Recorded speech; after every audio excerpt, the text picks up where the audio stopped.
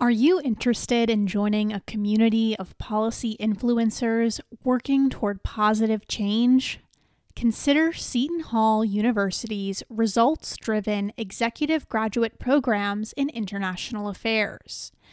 You can customize your studies through research in regional areas and specializations, including conflict management, global health security, and more. As a graduate candidate, you can leverage a collaborative and dynamic professional platform that includes one-on-one faculty mentorship, career workshops, international seminars, and discussions with global leaders on campus, at the UN headquarters in New York, and in Washington, D.C. The program is flexible. Study full-time or part-time, online or at the New Jersey campus just 14 miles from New York City. To learn more or sign up for a webinar, click the link in our episode description. Hi, I'm Casey Candela. And I am Damilola Banjo. This is Unscripted, a podcast taking you inside the United Nations and beyond the scripted debate to the people at the heart of it all, the diplomats. On today's episode, the United States assumes the rotating presidency of the UN Security Council in May. We discuss the U.S.'s two signature events and how Russia's invasion of Ukraine is affecting global hunger, refugee crises, and diplomacy at the UN. Russia's invasion of Ukraine in February has helped bring the world to the brink of a food crisis. The Food and Agriculture Organization says that, as of March, the cost of food item is at its highest level since the Food Cost Index was launched in 1990. The World Food Programme, or WFP, says there is a hunger catastrophe and the conflict is responsible for 60% of the global population of starving people. As Council President, the United States will hold an open debate on the link between conflict and food security on May 19th. Secretary of State Antony Blinken is expected to preside at the meeting. And the day before, he'll chair a global food security call to action ministerial at the UN. Here's U.S. Ambassador to the UN, Linda Thomas Greenfield, at a press conference on May 3rd. On our first signature event on food security, many of you know this issue is personal for me. I've seen starvation up close with my own eyes. That famine and acute malnutrition are largely caused by war, sometimes intentionally, is really unacceptable. This is even more urgent today because of Russia's unconscionable invasion of Ukraine. Ukraine used to be a breadbasket for the developing world. But since Russia has spurned the largest refugee crisis in Europe since World War II, blocked crucial ports and destroyed civilian infrastructure and grain silos, desperate hunger situations in Africa and the Middle East are getting even more dire. This meeting of the Security Council will fall during a week of action that the United States will be launching to address food insecurity across the globe. Important work is already underway on this topic in other international fora, including the G7. Our intent is to expand the circle, including both donors and countries most affected by the spike in food insecurity.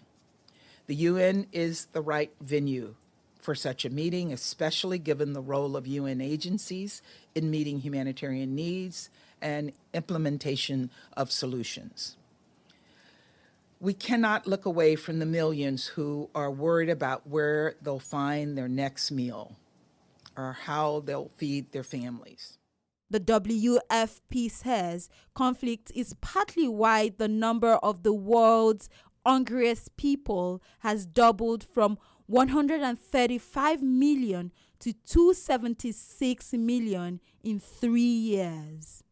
But people displaced by hunger, conflict, and climate change are not always treated the same way. The US and Britain have launched special settlement programs for Ukrainians fleeing the war in their country, but they've been more hesitant to help people from other places displaced for other reasons. Tom Weiss is a leading American academic on the UN. He is a presidential professor of political science and director emeritus of the Ralph Bunche Institute for International Studies at the CUNY Graduate Center. He says the West has double standards when dealing with migration. The welcoming of refugees who come from the Ukraine and who are white certainly stands in stark contrast with the lack of enthusiasm for refugees from Iraq, Afghanistan, Syria, and many African countries, or in the US case, for the southern border with refugees from, well, Central America mainly, but also economic migrants from Mexico. So this double standard is certainly not the only double standard we've seen recently, but it is seemingly an embarrassment of major proportions.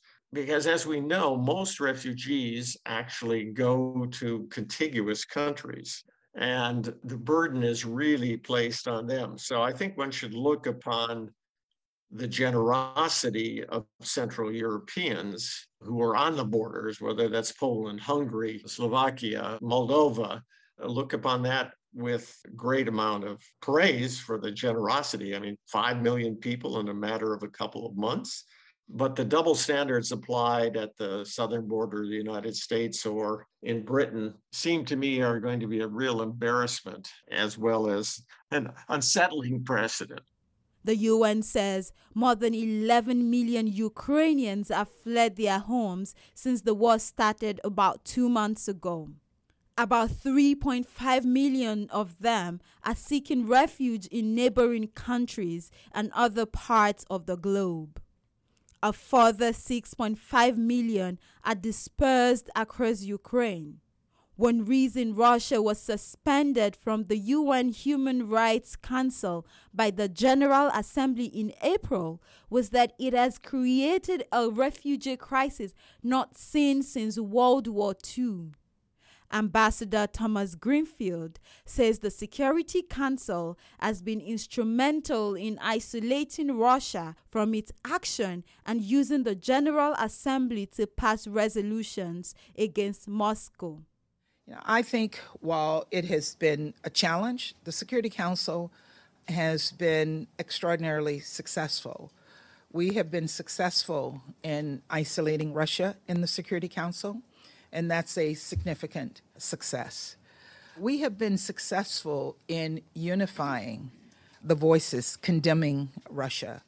In the General Assembly, it came about because there was so much support for it in the Security Council. And getting 141 votes to support that effort was a significant success for all of us. We were successful in the General Assembly in bringing a resolution forward in providing support for Ukraine for humanitarian assistance. And we have been successful in unifying the UN in suspending Russia from the Human Rights Council. Russia is isolated in the Security Council. And every time we have a discussion in the Security Council as it relates to Russia, they are on the defensive. And we will continue to keep them on the defensive until they end their brutal attack on the Ukrainian people. The most effective of these resolutions so far has been suspending Russia from the 47-member Human Rights Council. But Tom Weiss says that countries with poor human rights shouldn't be in the Geneva-based body to begin with. This basic precedent in how to consider membership in the Human Rights Council, which originally was supposed to include your performance on human rights indicators as part of your membership, which seems to have gone away over the years since the first meeting in 2006. I'd like to see this reinstituted. That is, if you're going to be a member of the council, your human rights record shouldn't be amongst the worst on the planet.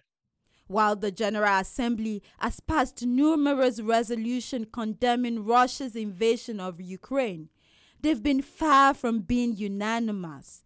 Beijing has remained an ally to Moscow, and many African countries that have benefited from Chinese and Russian investment have been wary of making waves. When the motion to suspend Russia from the Human Rights Council was held, 23 African countries voted to abstain. Ambassador Thomas Greenfield says the U.S. has continued to use diplomacy to encourage African countries not to fear the impact of speaking against Russia's invasion. Tom Weiss understands the fears of sub-Saharan Africa on the Russia problem, but he says the 23 countries that voted to abstain and the other 11 that failed to show up found a diplomatic way to support the motion without antagonizing Russia or China. It seems to me there are two possible interpretations. And I think the first is somewhat facetious, that is, Africans like the notion of colonization and recolonization of Russia taking over the Ukraine. I hope that's not the case. But what it seems to me is that there is a residue of somehow thinking that the Soviet Union helped during national liberation struggles. I find that hard to believe still holds more sway than a war in violation of the UN Charter. I think what actually reflects more is the national interest or the perceived national interest of lots of countries that want Russian arms, want Russian investment, or a combination of Russian and Chinese investment and arms, so that they see that their own interests are better served by sitting on the fence. I think it's also important, however, to note that the rules of the General Assembly are that an abstention doesn't count in the totals, so that the vote to abstain actually meant, and they knew who was going to vote in favor of it. There were very few countries that were voting against it. So a vote and abstention actually meant that they were supporting the notion of throwing Russia off the Human Rights Council. Another landmark UN reform that was passed in the General Assembly was a resolution led by Liechtenstein in April. The resolution requests that any P5 member or members who veto a draft resolution in the Security Council defend themselves in the General Assembly, where every country has equal power. The US was on board, but Tom Weiss was surprised that France and Britain hesitated before backing the veto initiative at the last minute. He says this resolution will make the Security Council slightly more accountable. The chances of a substantial reform of the Security Council are about the same chances as snow in Nigeria. I see this as actually a modest step in the direction of slightly more accountability. I doubt that Russia is going to have any reticence about defending its position, but it would certainly not like to be forced to do so. It's actually why I'm intrigued by the US support for this Liechtenstein and everybody, another 50 countries proposal, because this would apply obviously to the US use of the veto every time anything related to Palestine comes up. So that in and of itself is an interesting development. I actually would have thought that the French probably would have signed on to this, as they've been supporting the idea that there would be no veto in humanitarian emergencies, et cetera. I actually thought that the French and the Brits, who were usually on the defensive because they're obviously no longer major powers and they still have a veto, that they sometimes seem more likely to support a measure that would go against their sort of public image. So I've been surprised that the US was so enthusiastically for this, and that Paris and London seem to be against it. I don't think they pronounce themselves, but they haven't supported it. It's obvious why Beijing and Moscow don't, particularly at this juncture, because they'll be obliged to come and defend a position that in the Russian case is pretty indefensible. So I see this as a step in the right direction, and one that, like other informal changes in Security Council procedures, is probably the only way to make the Security Council slightly more accountable because we are not going to see any new permanent members, and we're not going to see any new vetoes. We're not going to see the elimination of vetoes. So that this is another step, like holding the meetings in countries in conflict, like ARIA formula rules, et cetera, that mean that the Security Council is not the closed sanctum that it once was. So I'm as keen as one can be about such reforms. We'll be right back. Are you looking for a talk show featuring leading global voices? Do you want to learn more about how international issues directly affect people locally? Global Connections Television presents the insights of global influencers at no cost to viewers and programmers. GCTV is independently produced and reaches more than 70 million potential viewers worldwide each week. The show covers everything from human rights to climate change, from peace and security to empowering women and girls. It features guests such as Dr. Jane Goodall, former UN High Commissioner for Human Rights Mary Robinson, and Peter Yarrow of Peter, Paul, and Mary. The show also hosts expert voices from the private sector, academia, and labor and environmental movements. GCTV is available to public television media outlets, universities, and service clubs for distribution. To watch the show or find out more, click the link in our episode description. Now, back to the show. The U.S. second signature event on May 23 will tackle the issue of how disinformation affects global peace and security. This is the first time the Council will take up this topic. In 2018, Facebook faced congressional hearing over how third parties were using its platform to manipulate public opinions and influence election results. Since then, more evidence has emerged that some government and quasi-government groups are involved in such activities. For example, the Wagner Group is a Russian mercenary militia tied to the Kremlin.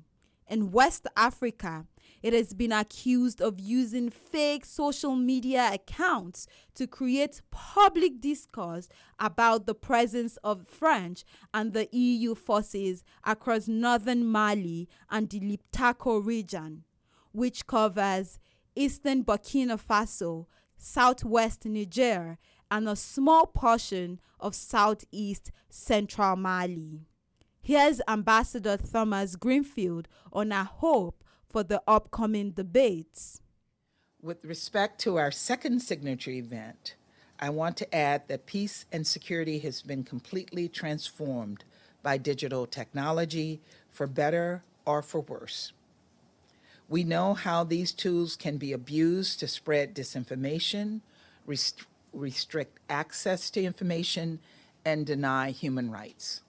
But we also see opportunities to use digital technologies to do tremendous good. Digital tools can help to identify emerging threats. It can protect civilians and civilian infrastructure, and reconnect and reunite displaced peoples with their families. They help prosecutors collect evidence to build cases for war crimes, and they connect refugees to host families and employment opportunities. And they help us better prepare peacekeepers to deploy in the field and improve our ability to engage different stakeholders in peace talks. As the world pursues a digital future that is open, secure, interoperable, accessible, and reliable, we have to be mindful of both the benefits and the risks of digital technologies. Our signature event on digital technology and international peace and security will contribute to the Council's understanding of the evolving landscape, and it will offer a chance to share national perspectives as well as best practices, highlight the importance of capacity building, and help us all identify ways the UN can continue to adapt its efforts. In addition to the 2 signature events, Ambassador Thomas Greenfield says the U.S. will be holding 3 meetings on the state of affairs in Syria. She had planned to visit the region, but her trip has been postponed. Instead, she'll go to Brussels for a pledging conference on the future of Syria. I also want to emphasize the 3 meetings we will have on Syria this month, the humanitarian situation on the 20th, chemical weapons on the 23rd, and the political situation on the 31st. The dire humanitarian situation facing millions of Syrians remains another significant priority for the United States. Of course, our focus on Syria in May takes on renewed importance as we approach July 10th, when the Security Council must renew and expand the mandate that allows vital food, clean water, vaccines, and medicines to continue flowing into Syria. But perhaps the U.S.'s biggest challenge in May will not be a global crisis itself, but rather making sure international tensions don't become interpersonal ones between the ambassadors themselves. So far, Ambassador Thomas Greenfield says things have been awkward but not explosive, at least not in public. I will say that the tone within the council has become somewhat muted. I won't say that there are no fireworks that are going on that are different from the fireworks that we always have. We are as strong on our views, whether it's Ukraine or other parts of the world, and other council members are equally strong. But I have noticed that we're somewhat muted, particularly when we are outside the council. I think on the social side, there's a sense of discomfort. And I think, fortunately, in the past few months, there have not been any large social engagements that we've been required to participate in where we have to be diplomatic and smile. This episode was co-produced by me, Casey Candela, and Banjo Damilola for Pass Blue, an independent, women-led media site covering the United Nations and global affairs.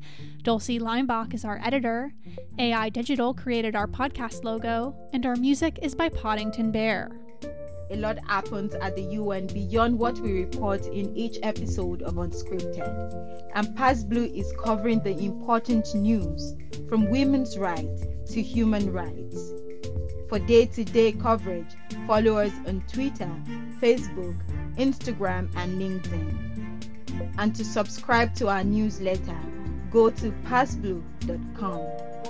Pass Blue's in-depth and exclusive stories and this podcast are possible with the support of the Carnegie Corporation of New York, the Open Society Foundations, and listeners like you. To show your support, visit Pass Blue's website and click Donate. Unscripted is available wherever you find podcasts. If you like today's show, please rate us on iTunes and share it with all your friends.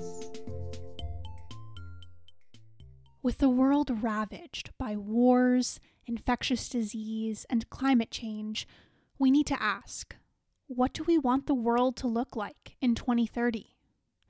The New School's Julian J. Studley graduate programs in international affairs will prepare you to use your career to create a more just world order. Based in New York City, these master's degree programs will give you deep insight into global issues such as conflicts, migration, human rights, development, and media, as well as the skills you'll need to work in these areas. The program also offers an international field program, UN Summer Study, and student team consultancies with intergovernmental and non-governmental organizations. To find out more, click the link in our episode description.